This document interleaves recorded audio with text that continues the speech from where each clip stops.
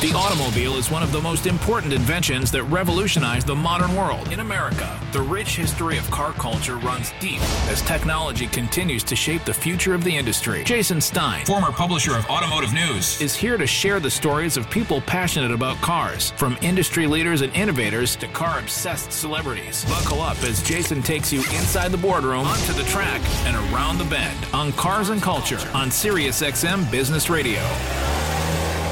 Welcome to Cars and Culture. I'm former Automotive News publisher Jason Stein in Detroit. When it comes to American icons, few are more recognizable than the yellow and black signs at rental counters at airports across the United States. Hertz. Go back to the days of the Ford Model T, when an ambitious pioneer named Walter Jacobs started renting his 12 cars out of a garage in Chicago. It was 1918, and for $10 a day, you could rent one of Jacobs' cars.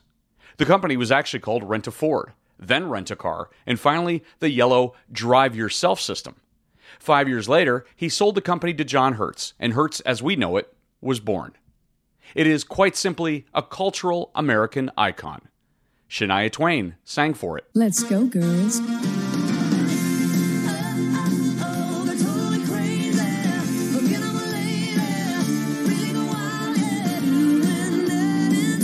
Hertz, rent the car, own the memory. O.J. Simpson ran for it. Nobody does it better than Hertz. Nobody does it better. Hertz leads the others by far. Nobody does it best of all. You, Hertz, the superstar. Nobody has more of what it takes to rid you of Fairmont, Mustang, LTD, or other fine car faster. Hertz, the superstar. You know it. And all the more stunning to consider this about Hertz.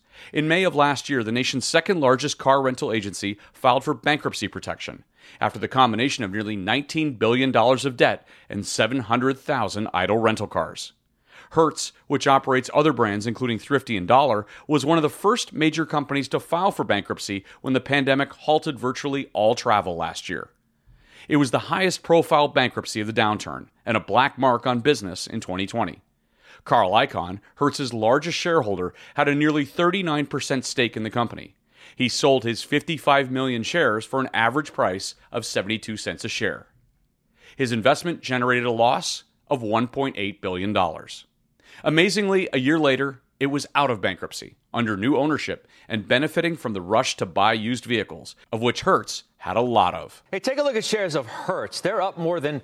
Well, they were up more than 20% a little bit earlier. Now they are once again, and they're up more than 100% in the past few weeks as that company looks to be nearing its exit from bankruptcy, a process that has locked some big-name private equity firms in a battle over the company's future. Hertz sold more than 200,000 of its 650,000 vehicles during the pandemic, when demand for used cars was skyrocketing. In March, a group of investors led by Knighthead Capital Management and Certaris Management provided Hertz with a $5.9 billion infusion of capital. Enter Greg O'Hara, Hertz's new board chairperson and the founder and senior managing director of Certaris. He sees plenty of opportunity in car rentals. The new Hertz will look a lot different than the old. It'll launch new customer service models that will eliminate the need for people to stand in line to get keys to a rental car. Hertz will add more electric and alternative fuel vehicles to its fleet in the future. And then there's the use of data, telematics, and autonomous opportunities down the line. With a whole new model, Hertz is on track for a remarkable 2021. By some measures, the company may be stronger now than it was during COVID. Greg O'Hara is a travel industry expert, having earned his reputation as a travel kingpin. He has a phrase, it's activity or liquidity. And in travel, he says, if you run out of ideas, you better get liquid. Well, Greg's got lots of ideas for this American icon, and he's my guest on Cars and Culture with Jason Stein. I'm Greg O'Hara, and this is Cars and Culture with Jason Stein. Well, welcome to the program, Greg. What a pleasure to meet you and to talk about one of America's most recognizable names, of course, the black and yellow of Hertz, an American business icon for a kid from Canada. It's a pretty unique position to be in, right? It is. It's both unique and humbling, and depending on which way you look at it and on what day. Yeah, exactly. I want to talk about Hertz for a moment, but I also want to get into your history. You've said that you're an immigrant to the United States to some extent, and then privileged to be there. Explain what you mean by that. When you grow up in Canada, most of the people in Canada live within spitting distance of the U.S. border, and you get ABC, NBC, CBS, CNN piped into your home every day. And one of the things about that is you start learning all of these things about America. In many cases, I don't know if anyone else finds this, but some cases the kids in Canada learn more about American history and American geography than the people in the United States itself. True. It's such an important place to the rest of the world, and we are so proximal to it. So growing up, I don't think there's any place else I wanted to live. Getting an education in the United States was important to me. Living in the United States was important to me. And the reason I feel privileged is because, I stayed in Canada for until my late teens or early 20s, a little bit of back and forth, but mostly late teens. And the U.S. has been really good to me. One of the things that I'll say is, in the United States, it doesn't matter who your father is or necessarily what school you went to or who your friends are. Everybody is judged on their own merits. Where Canada, and I love Canada as a country, but I've always said that Canada helps you to the middle. If you're down on your luck, they help you to the middle. But if you're an ambitious person, the system also helps you to the middle. And so I don't think I've ever heard that stated that way. That is so true. Yeah. And so I think being in the United States is possibly the best place to live in the whole wide world. And I feel privileged to live here, and I feel privileged to be, that's a whole different program about how the United States doesn't get treated fairly around the world for all the acts of kindness that they do. But I love it here. You're not a car guy per se, but the car business helped you from the start. And when you were starting your own business and sold your first business to Ross Perot, none other than Ross Perot, yeah. you had a creation, the automated time systems. Yes. Punch clocks that self-tabulated, sold to Honda and to Chrysler. You were in the car business from the start. That is a very generous characterization, Jason. No, I was kind of a geeky physicist that wanted to make money selling software. And today, well, that's a super popular job. In the early 90s, it wasn't at all clear that computers would take over the world like they have today. So we had a bit of an uphill battle with that company, convincing people that computers could even do what we say they would. You had to be a really good coder because you didn't have a lot of memory to work with, and you didn't have a lot of computing power to work with. But I like cars. I've always liked cars. I would say that I'm not a car guy per se. I don't have dozens and dozens and dozens of them in the garage. I don't think I could repair one if my life depended on it, short of changing a tire.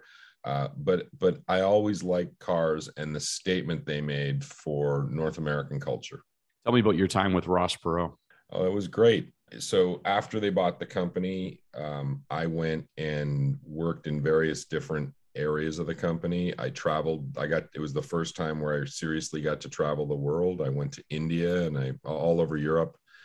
It was a great time for me, being a young man in his 20s and representing a name that was known the world over.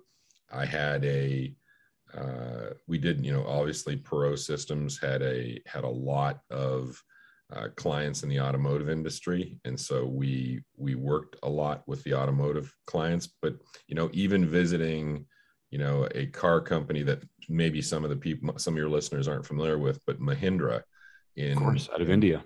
In India, and seeing how cars got made there versus cars got made everywhere else was, eye-popping. I had a great time there. And then I got a job at Sabre, and that's kind of what got me into the travel industry. And in fact, just prior to that, one small airline deal out of Colorado Springs, an outsourcing deal for Western Pacific Airlines, right? Correct. Yes. Yeah. That's what led to Sabre hiring me. It was, I think, a now defunct airline, but it was in Colorado Springs, and we did a outsourcing deal for them. And I led that deal. You were fired from the job at Perot Systems the same day that you accepted the job at Sabre. So timing was everything for you, Greg.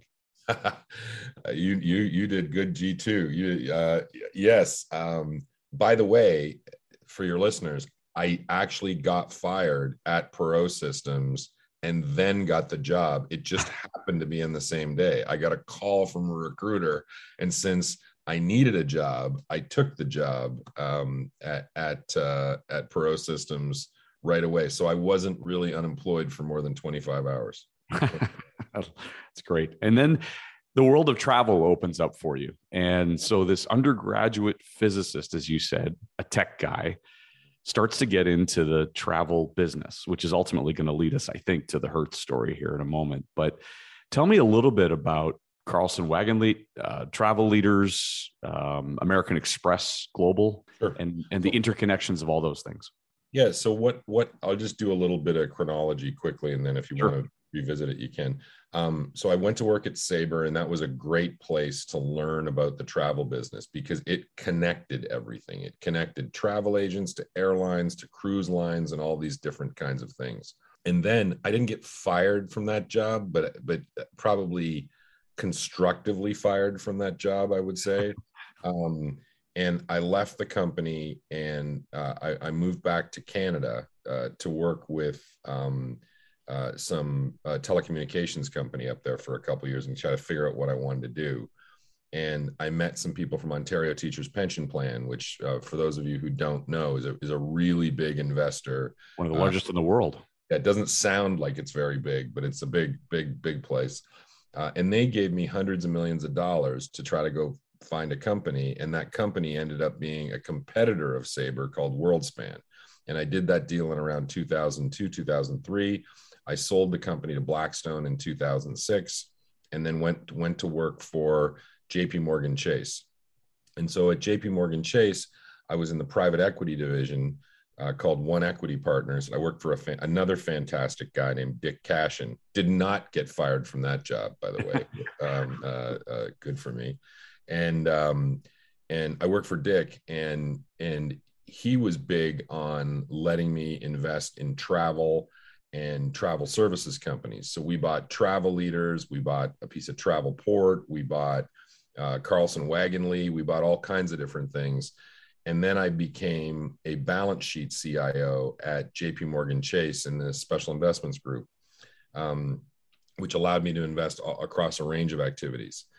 When it became clear that that job was going to be kind of a long burning job, I decided to leave in 2012, and I had a couple of ideas. I wrote down on a little, as you do on a little pad of paper, what I wanted to do. And so I bought an asset back from Dick, this company called Travel Leaders, now known as Internova. And I went down and saw Ken Chenault and Steve Squeary at American Express and convinced them to partner the travel business with me in about a $900 million investment. And then we bought a few other companies, and this was kind of like it's called a pledge fund. It's you have a few investors, and it was, I'm not allowed to say the name, which is silly, but you'll figure out what it is. A large endowment in the Northeast, university endowment in the Northeast. Also, I had BlackRock and I had QIA. And so they gave me enough money to kind of like a hunting license. But the problem with doing that is imagine going deer hunting or bear hunting and you walk into the woods without a gun. And when you find the deer, you have to say, stay right there until I go back to my truck and get my gun. But yeah. So we put out $1.7 billion, which became worth a lot more than $1.7 billion. And in 2000, call it 18, so about 4 years after we closed Amex, we started to raise a fund. That became Certares Holdings, and we own dozens and dozens of things now. We have 3 different products. We have and this will tailor into your next question. We have a long-only equities product. We have a real estate product. We have a venture capital product.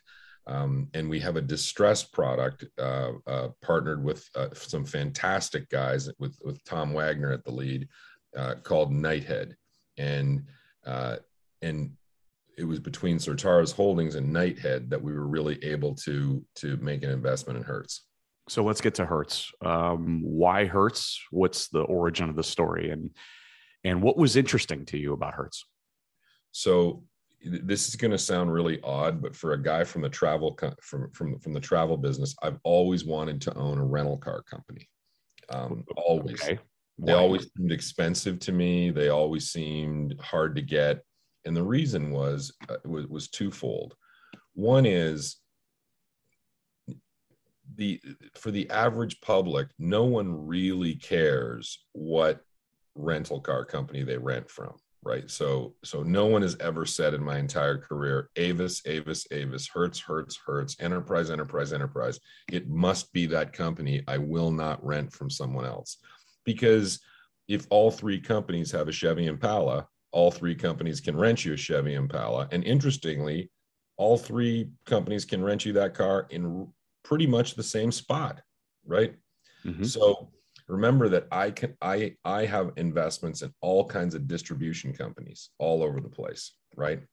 And so whether it's Amex or TripAdvisor or anybody, all of these people influence who you rent a car from. So for instance, if you go on a website or you call your travel agent, you might care what airline you fly. You definitely care what destination you're going to, right? You might care on what airline you fly, because is it direct? Do you have to connect? Do I have a frequent flyer mileage program? You sometimes usually care about the hotel you stay in. You know, does it have a gym? Is it located well? But in anyone's history that's living to this, they've almost never said they wanted to rent from a particular place. So distribution has a opportunity to influence who you rent your car from because they are like replicants. They're the same thing, right? So that was the first thing. So I could use my distribution knowledge and experience to really improve Hertz or whatever rental car sales. The second thing was just everybody out there in the travel business has an idea on how things should operate, right? You know, when you take a flight, you oftentimes are talking to your friends afterwards about, hey, it should have worked this way. They should board the plane that way. Everybody is a jailhouse expert That's true. At travel. Yes. And I was no different. I was a jailhouse expert on rental car companies. And as technology evolved, for instance, I could never figure out, absent your credit card not being in your file or your driver's license expiring or something like that, why in the world anyone would ever have to stand in line at a rental car counter. I never understood it. So for instance, I'm going to get off the plane. They know what car they're going to rent to me. They could tell me what car they were going to rent. I could walk in, take my phone, walk up to the car, and use near field communication, right? To open the car, jump in and take off. I shouldn't have to talk to anybody if I don't want to, right? Like, I'm not saying there shouldn't be any Hertz employees or anything like that there, but I should be able to do that quickly. I'm a business traveler. You're probably a business traveler. Many people on the listening to us are probably business travelers. And that's what I want to do. Other people may want to have a long dialogue about which cars are available. I don't. I just want to jump in and go. And so one of the things that was interesting about this is, what other improvements could they make? If you've rented a car in Europe, right? It's interesting because before they rent you the car, they give you and the car effectively a proctology exam of walking around the car, what dings are on the car, because I think car rental companies in the past have made a lot of money by charging you for esoteric cracks or something's gone wrong, you know. And so wouldn't it be great if you could just use telematics to do that? Did the car get in an accident? Where has the car been? Also, am I renting to you at $34 a day because you're going to drive nonstop between New York and Los Angeles, right? And basically drive, 3,000 or 4,000 miles across the country? Or am I renting to you on $34 a day because you're headed 6 miles from the airport, you're going to park it at the hotel, you then drive 2 miles to your business meeting and come back? Those are two really different renters, right? And the car companies don't know. They have no idea who's renting their cars. So telematics was important. And then the thing that I thought was interesting is, I don't know about anyone else on the phone, but I'm going to get this right, I promise you. I don't know how they decide the price of anything. It is absolutely unclear how the price of anything gets calculated. You know, in an airline, it gets more expensive as the date approaches. If you're on a flight and you paid a lot relative to what you usually pay for the flight, it usually means the flight is packed, right? Also true. You're buying it the last minute. Yeah, and correct. Any of those variables. Sure. Yeah. In the car rental, I have no idea. And then the last one is, so I'm a skier. Maybe some of you are skiers. I have to fly into Bozeman, Montana every year. And every year they run out of SUVs. Like every year. So they know it's snowing. They know they're going to be there. So if you think about it, number one, they don't seem to be able to figure out how to get demand, right? Where the demand's going to be. They then can't apply the supply to that. And then the third thing they can't do is price it in a way that's intelligible to me, right? You know, I get that in the middle of mud season in May, Bozeman, Montana, four-wheel drive should be cheap, if they should be there at all. Maybe they should be in another location, or maybe even July, they're more expensive. Christmas, they're going to be more expensive. I get that. But the average person, I find, is a better consumer when they can figure out how things should work and how things should operate. And this was a little Byzantine. So why has this been so difficult, Greg? Is it just the lack of connections between the technology systems, the lack of telematics, the fact that car rental companies have done things the same way for so long? What's the magic bullet? Why? So I think a number of things. If you look at a car rental company, and you can take two very different positions on this, and if it's okay with you, I'm not going to take one today. Mm-hmm. The largest car rental companies are really giant hedge funds, commodity brokers, right? So if you look at the largest car rental companies, one could take the position that the car manufacturers need to manufacture a lot of cars. They sell them to fleet, right? They use them a little bit, and so they can sell them for lower or higher prices based on that use, because they can't give them to the dealers and have the dealers use them a little bit, right? So there's a big value arbitrage between, I buy a new car, and let's say as a fleet manager, I get a discount, right? And then I sell that car, I drive it a little bit, and I can maybe even sell it for more than I bought it for, right? That's kind of like the same guy who manages any commodities. And these are unusually large commodity funds, right? These are 5, 10, 15, 20, 25 billion, believe it, $30 billion commodity funds, right? And you're basically buying and selling commodities, right?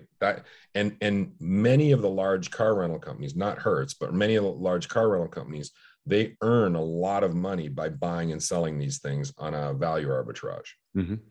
The other thing that car rental companies do is rent them. And if you took a position that the largest car rental companies care more about being in the commodities business than in the rental business, you could understand why the rental experience isn't that great. All it really does is, I need some mechanism of putting miles on cars before I sell them. It's a means to an end. That's all it is. Yeah. And so the other thing is, if you and I, like, you're in the journalism business and the radio business and all kinds of media businesses, I'm in the investment business. If you and I were both in the technology business and we were trying to figure out where to go work based on being experts in technology, the rental car business might not be top of their list, you know? So what ends up happening is you have, in order to take these old economy businesses like Amex GBT and Travel Leaders and, you know, our cruise businesses, we have to be really committed to using technology to get the best technologists, right? Because otherwise you become, you know, the IT guy who makes the laptops work or puts the security on, and people, really talented people, aren't interested in those jobs. And so I think, based on what Hertz has announced it's going to do with, you know, telematics, yield management, fleet management, demand sensing, all of these things. And I hope we get to talk about this later on. and electrification, we're seeing a lot more people interested in coming to work as a technologist at a car rental company. And I think that's probably true of the other car rental companies too. To be fair to them, I think like Hertz isn't going to be the only company doing this. I think we're best positioned because we don't have a lot of interim technology standing in our way. Right. But I think you're going to find that more and more people are going, like, if you were going to go work at what is Uber, right? Is that a car rental company? Is Lyft? They don't have a problem getting people to come work there that are great technologists. Uber's a great company. Dara is one of I think a great leader. Lyft is a good company. Didi's a good company.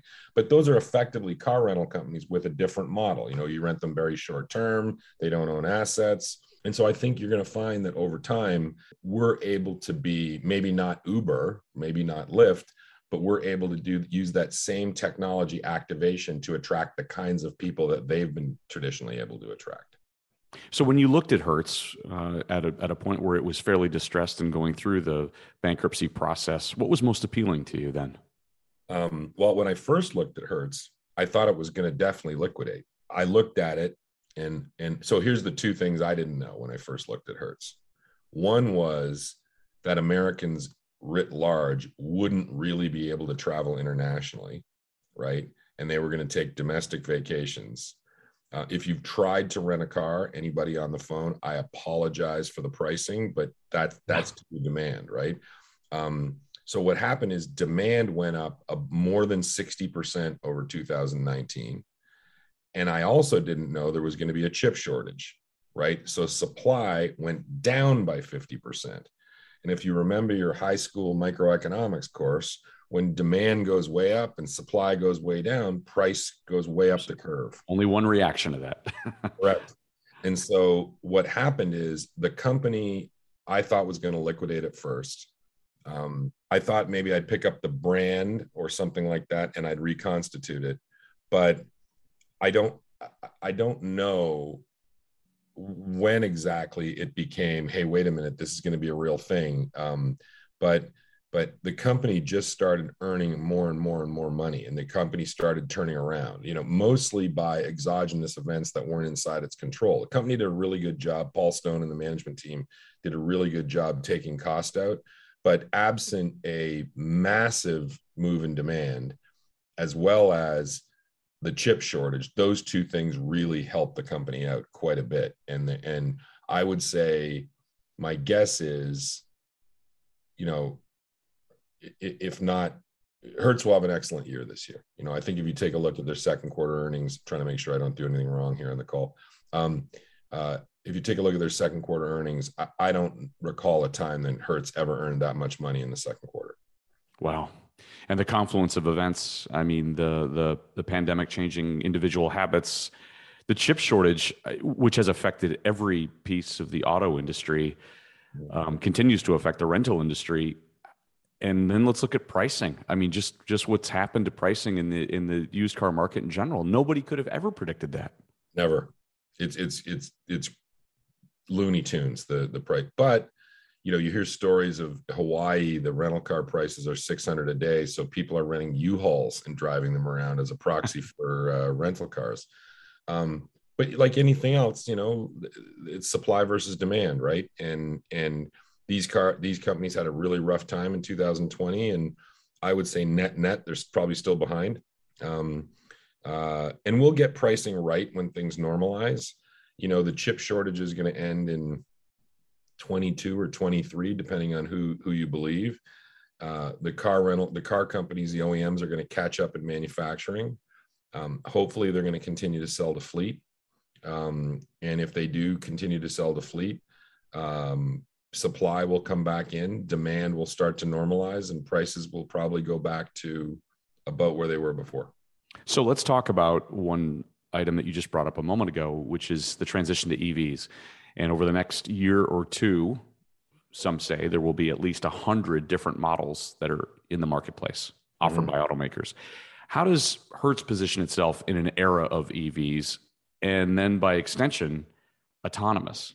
So we're going to be as electric as we can.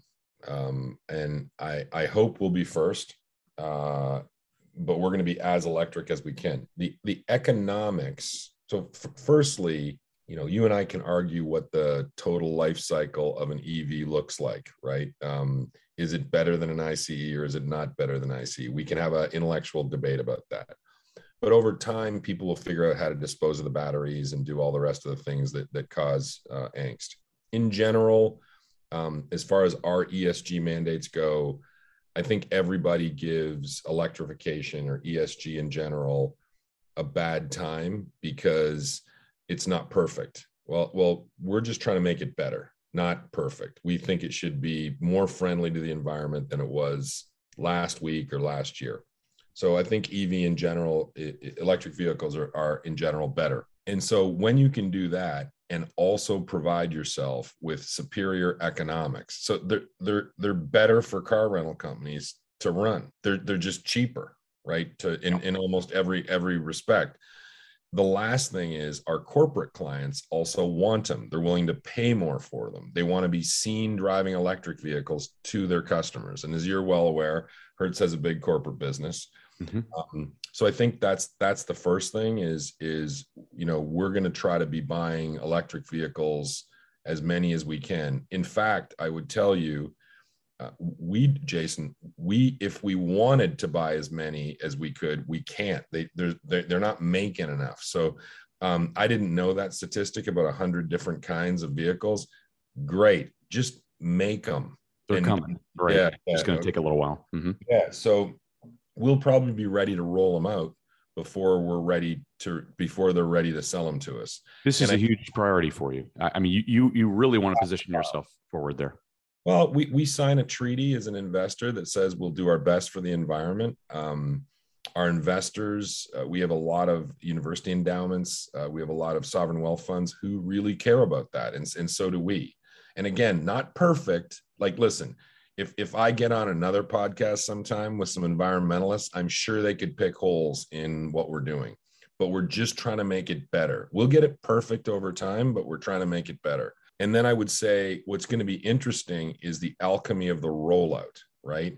In general, when you introduce a new product, you might run it out to 10% of each one of your markets. So let's say EVs were introduced into the market and 10% of the cars in Austin would be EVs, 10% of the cars in San Antonio, 10% of the cars in Houston might be EVs. That's probably not the right way to do it, right? Because you want to center all the EVs in one spot. So you might get to 80% of the cars in Austin will be EVs, and then only the cars that you'd like to buy an EV, but you can't. Rivian is a great product. Tesla's a great product. General Motors, Ford, Chrysler, they all have great products, right?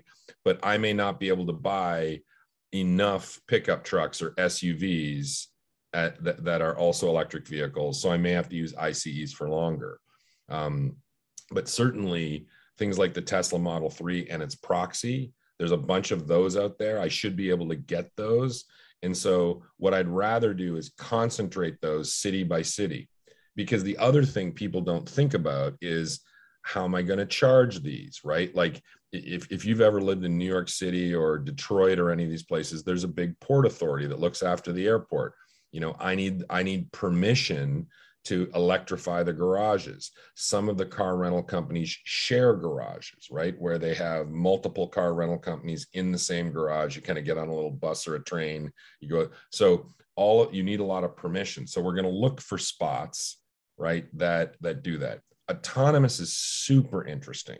That's probably the most exciting part of being in the rental car business. Tell me about that. If you look about everybody talking about robo-taxis, Jason and Greg go home at night.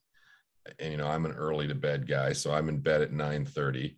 I flip on a switch and my car goes out onto the street that I own and earns money while I'm sleeping and comes back home the next day in time to take me to work. That's great. That's a great story. What's interesting is in an autonomous world, that car still has to get washed by somebody. That car still has to get charged. It may have to make it back into my garage at night. Maybe we can rig that up. But if there's a university student that leaves a stinky McDonald's wrapper in the back seat, who's going to clean that up, right? Who's going to repair the car if it gets a flat? So one of the things that a lot of the autonomous guys are missing is who is the fleet management company. I know there's a big discussion over who should own them. Should Tesla own all of its cars and just have a giant robo-taxi fleet and be asset heavy? Or should they sell cars to Jason and Greg and just use them when Jason and Greg aren't using them, kind of like Airbnb does, right? That kind of thing. But all of the car manufacturers, at least that I've talked to, are very interested in having a rental car company do fleet management. I don't know if you've ever been to LA, right? Or anyone has. But Hertz is a 105-year-old company. It bought land in LA in the 50s, right? And it got it permitted to do rental cars all over the place. If you live in Beverly Hills, no one's authorizing a big autonomous car charging a lot in their neighborhood, so a bunch of empty cars can be running up and down the street. It's just right. It's not going to happen. So I would say I deal with the least sexy part of the autonomous car business. And I'm not at all saying it's super valuable by any stretch of the imagination. But so it's not sexy, not the most valuable part, but it's necessary, right? To have autonomous cars come out. And when we've talked to the autonomous car guys, for the most part, I'm not saying for all parts, they've all kind of scratched their heads that this is not something that's been part of their business plan. So at least we're dropping knowledge on people who are gonna change the world from an autonomous perspective. Are fuel cells interesting for you? Everything that fuel cells, EV, everything that happens. We haven't seen one that we think can be manufactured. Remember that we kind of have to take things that the general public is either used to, comfortable with, renting, ease of use, right? Yeah. And so I think that's probably longer tail and not ready for prime time would be my guess. That'd be my best guess as to what happens. But when they're there, if they're more environmentally friendly, we're committed to doing it. You're all in. Yeah. Greg, if data, you mentioned this earlier, if data is the new gold, and if you know all of the data, then effectively you can change the world. Do you need to start discussions with OEMs, not about getting more cars, but about using data in the future? Yeah, I don't know that they have as much data as we have. So I think they're more interested in our data. So, we may know where people drive the rental cars. I suspect that over time, so will the OEMs. So that's the data that everybody's looking at. But we may know, for instance, when you're on the web searching, right, for where you're going to go, the OEM is not aware of where you're going to go. We are, right? When you buy an airline ticket, for the most part, the OEMs aren't aware. When you're getting a hotel, they're not aware. Because of our partnership with Amex, right, we can be aware sometimes of payments. So, for instance, in Europe, there's this thing called duty of care, right? And Amex cards and Amex travel partner with each other so we can tell companies where their employees are based on swipe data. So every time you swipe your card, we know, okay, Jason was here. Now he's here. Now he hopped in an Uber. Now he's paying at a restaurant here. So we can track the employees. By the way, that's not creepy. That's a law that the Europeans have so that if there's a terrorist event or something like that, we know where everybody is and we can get them out. And so I think we have a lot of data to help them with. And also it's unclear but for a few examples, like, Instagram, Facebook type people, that companies are big at hoarding the data and collecting the data. I don't know that they use it very, very well, right? And so we'll collect it all. We'll certainly partner with the OEMs on data. And I know they believe that the data of location data and where people are driving and what they're doing and how fast they're going and whatnot is very, very valuable. And I'm sure someone smarter than me can do something with it. But as to the rental car business, I think we're doing okay in terms of that. I think we can help the OEMs understand what people are using cars for when they rent them. After the break, we'll hear more from Greg O'Hara, Hertz's chairperson and member of its board of directors, including the racing ambitions of his young son and a new major acquisition of Singer Vehicle Design. The automobile is one of the most important inventions that revolutionized the modern world. In America, the rich history of car culture runs deep as technology continues to shape the future of the industry. Jason Stein, Former publisher of Automotive News, is here to share the stories of people passionate about cars, from industry leaders and innovators to car-obsessed celebrities. Buckle up as Jason takes you inside the boardroom, onto the track, and around the bend on Cars and Culture on SiriusXM Business Radio. Welcome back into Cars and Culture. I'm former Automotive News publisher Jason Stein in Detroit. And now back to my interview with Greg O'Hara, Hertz's chairperson and member of its board of directors. You said that you are not into the sexiest side of the automobile business, but you actually just a few weeks ago ventured into one of the sexier sides of the automobile business. Tell me about Singer. Oh, no, now you're that's a softball for me. That's the sexiest. It is the sexiest. And for those who don't know, please, Greg, tell them about Singer and why you wanted to be involved with Singer. Yeah. So Singer may well make, and I say this not as an expert, I say this as a fan, before I bought the company, that Singer may well make the best car in the world. Right. So when Tom and I started the business, the business, we were sitting, and this is a true story, no one believes it, but it's true. We sat down and said, when the business gets to a certain point, we should both kind of reward ourselves. In other words, demark the point that it was going to get. And usually that's a watch or a trip or, something like that. And without knowing it, we both wrote down that we wanted to buy a Singer. That was the thing that we wanted to do.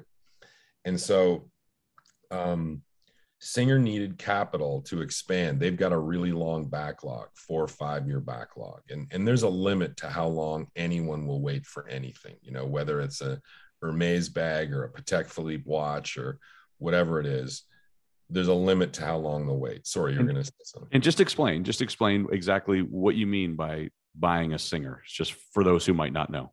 So Singer is a 1980s, 1990s, and soon to be different kinds. So I don't want to ruin Maz and Rob's.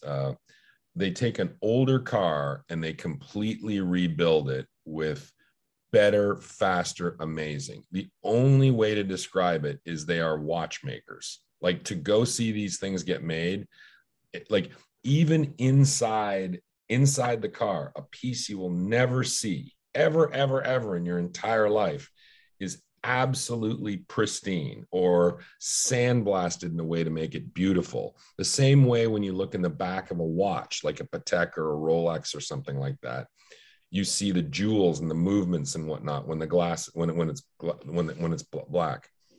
So they were self-funded for the most part, and they wanted to go get a manufacturing facility. So for those of you who are in the US, we just expanded in a brand new facility in Los Angeles.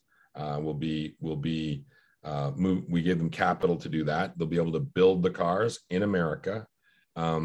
A lot of people, I don't call it this, but a lot of people call it the American Ferrari, and I can understand why. And they'll be able to go to get more output out of those cars and they'll be able to output more cars as a result of the new facility. So they make a classic, which is what I described. And then for more than $2 million, they make this thing called a DLS, which is kind of like a Porsche 911, but with all the weight stripped off of it, all carbon fiber, gorgeous vehicles. Yeah. You can race it. And then, they're getting into things like watches and luggage and all kinds of stuff that people are fans of the car. I bought a lot of stuff in my life, and this isn't well known that I've invested in this company. And by the way, Maz and Rob still run the company. Like they're in charge. We just invested alongside of them. We're fans and investors more than anything. But what we wanted to do was give them enough ability to be able to kind of realize their dreams for the company. And I have never been, I'm trying to think, I've never been involved with a company where people are more passionate about the brand than I have been with Singer. It's people who I barely know are calling me, asking me how to get on the list, asking me what the next products are coming out.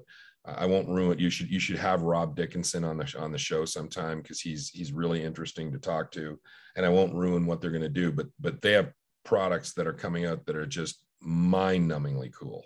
Like, just you're like an executive at you're like an executive at an automaker now. You get to field all the calls for people who want their cars first.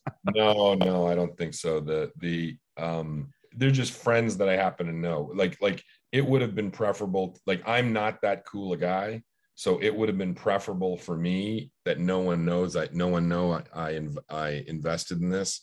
I own a little pizza restaurant, half a little pizza restaurant, which might be America's best in Brooklyn. And I never tell anybody. Same thing. People want tables, but I never tell anybody that I own it, because it's a very cool place to go, and I'm not that cool. So it's better for the brand for no one to know I own it. Well, an individual who is cool is your son, Henry, and he is racing. He is. What is he racing, and when is he racing? So he's been racing for a few years now. He races Porsche GT4 Caymans Club Sports, doing really, really well. He's won his first couple poles. Apparently I wasn't there, but apparently this weekend got behind someone who taught him what blocking was. So he was faster, but got blocked out of the and had, I think his coach said he heard a few expletives that he's never heard out of Henry's mouth before at the end of the race. So he got a good 16, lesson. right, Greg? He's 16. He's 15, yeah, he turned 16 in October. Not licensed to drive on the road yet, but licensed to drive on the track. So we've gotten into that. We've been, attending races to watch some people. Our partner in TripAdvisor, who I also know is involved in SiriusXM, also is involved in Formula One, Greg Maffei and John Malone. And they're two of you couldn't pick better partners than those two guys. And they organized kind of a race weekend for us to go to Spa in Belgium. Unfortunately, we didn't see a race. It was a little wet there that day. It was canceled. But we got to meet a lot of the people around the racing scene. And it was just a fantastic time for him. And Henry couldn't be more stoked up about cars. And all I'm trying to do is play catch up to what he's doing. But we're hoping we'll go to GT3s next year. I mean, you put him in front of Lando Norris. That's true. Lando spent a bunch of time with him after a crash. He crashed in qualifying. And Lando's dad is Adam, is a great guy. And we were having dinner meeting at McLaren, and we didn't know Lando was going to be there. And he came up after. I thought he was going to be in the hospital, to be perfectly honest with you. And it just goes to show how safe those cars are, because if you see the crash on television, it looks pretty serious. And so maybe not the Verstappen Hamilton crash where but it was, Lando's crash was pretty big deal.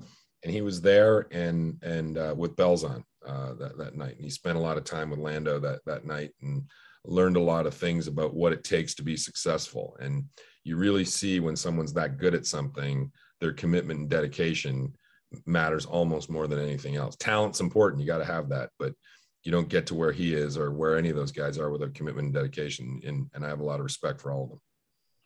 A couple final things. Are you a better investor than you are an operator? Yes, as a matter of fact. Okay.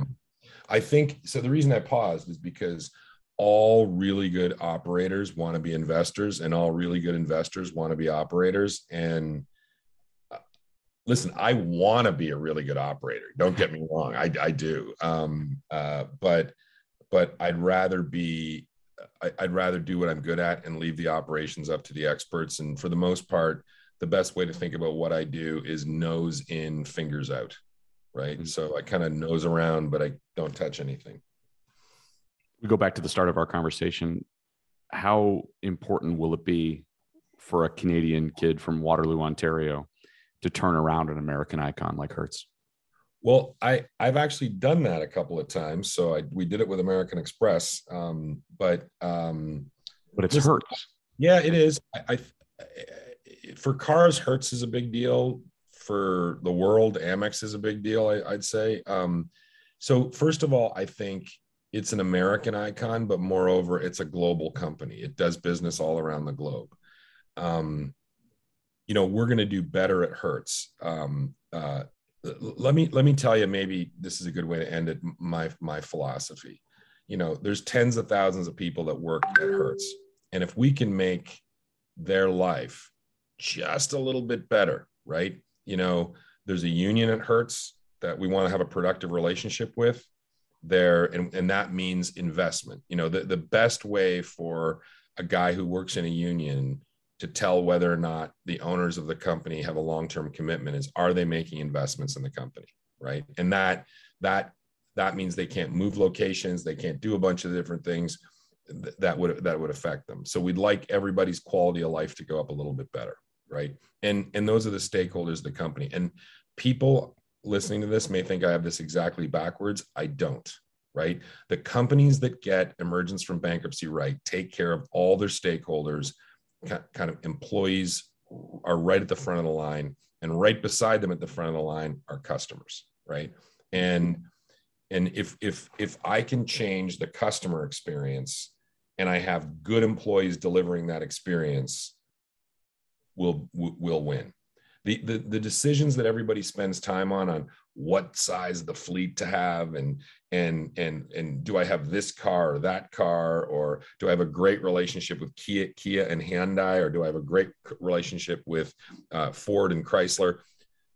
Those things will all come because all those people will want to do business with a company that serves its customer really well and treats its employees really well. And I also think when you treat your employees well and your customers well, you get somehow the universe rewards you karmically, right? And so we'll spend a great deal of time on those things. If we get that right, I'll be proud of it. I'll be proud to be associated with it. Don't get me wrong, but I'll be a lot more proud by going around to all the Hertz holiday parties and celebrations and whatnot, and seeing people happy in their jobs. And I'll be even more proud when I go on TripAdvisor, which I have a big investment in alongside Greg and John, and see positive comment after positive comment after positive comment. And that's really what we're aiming for. If we can do those things well, we know we've got a successful company. The rest will take care of itself.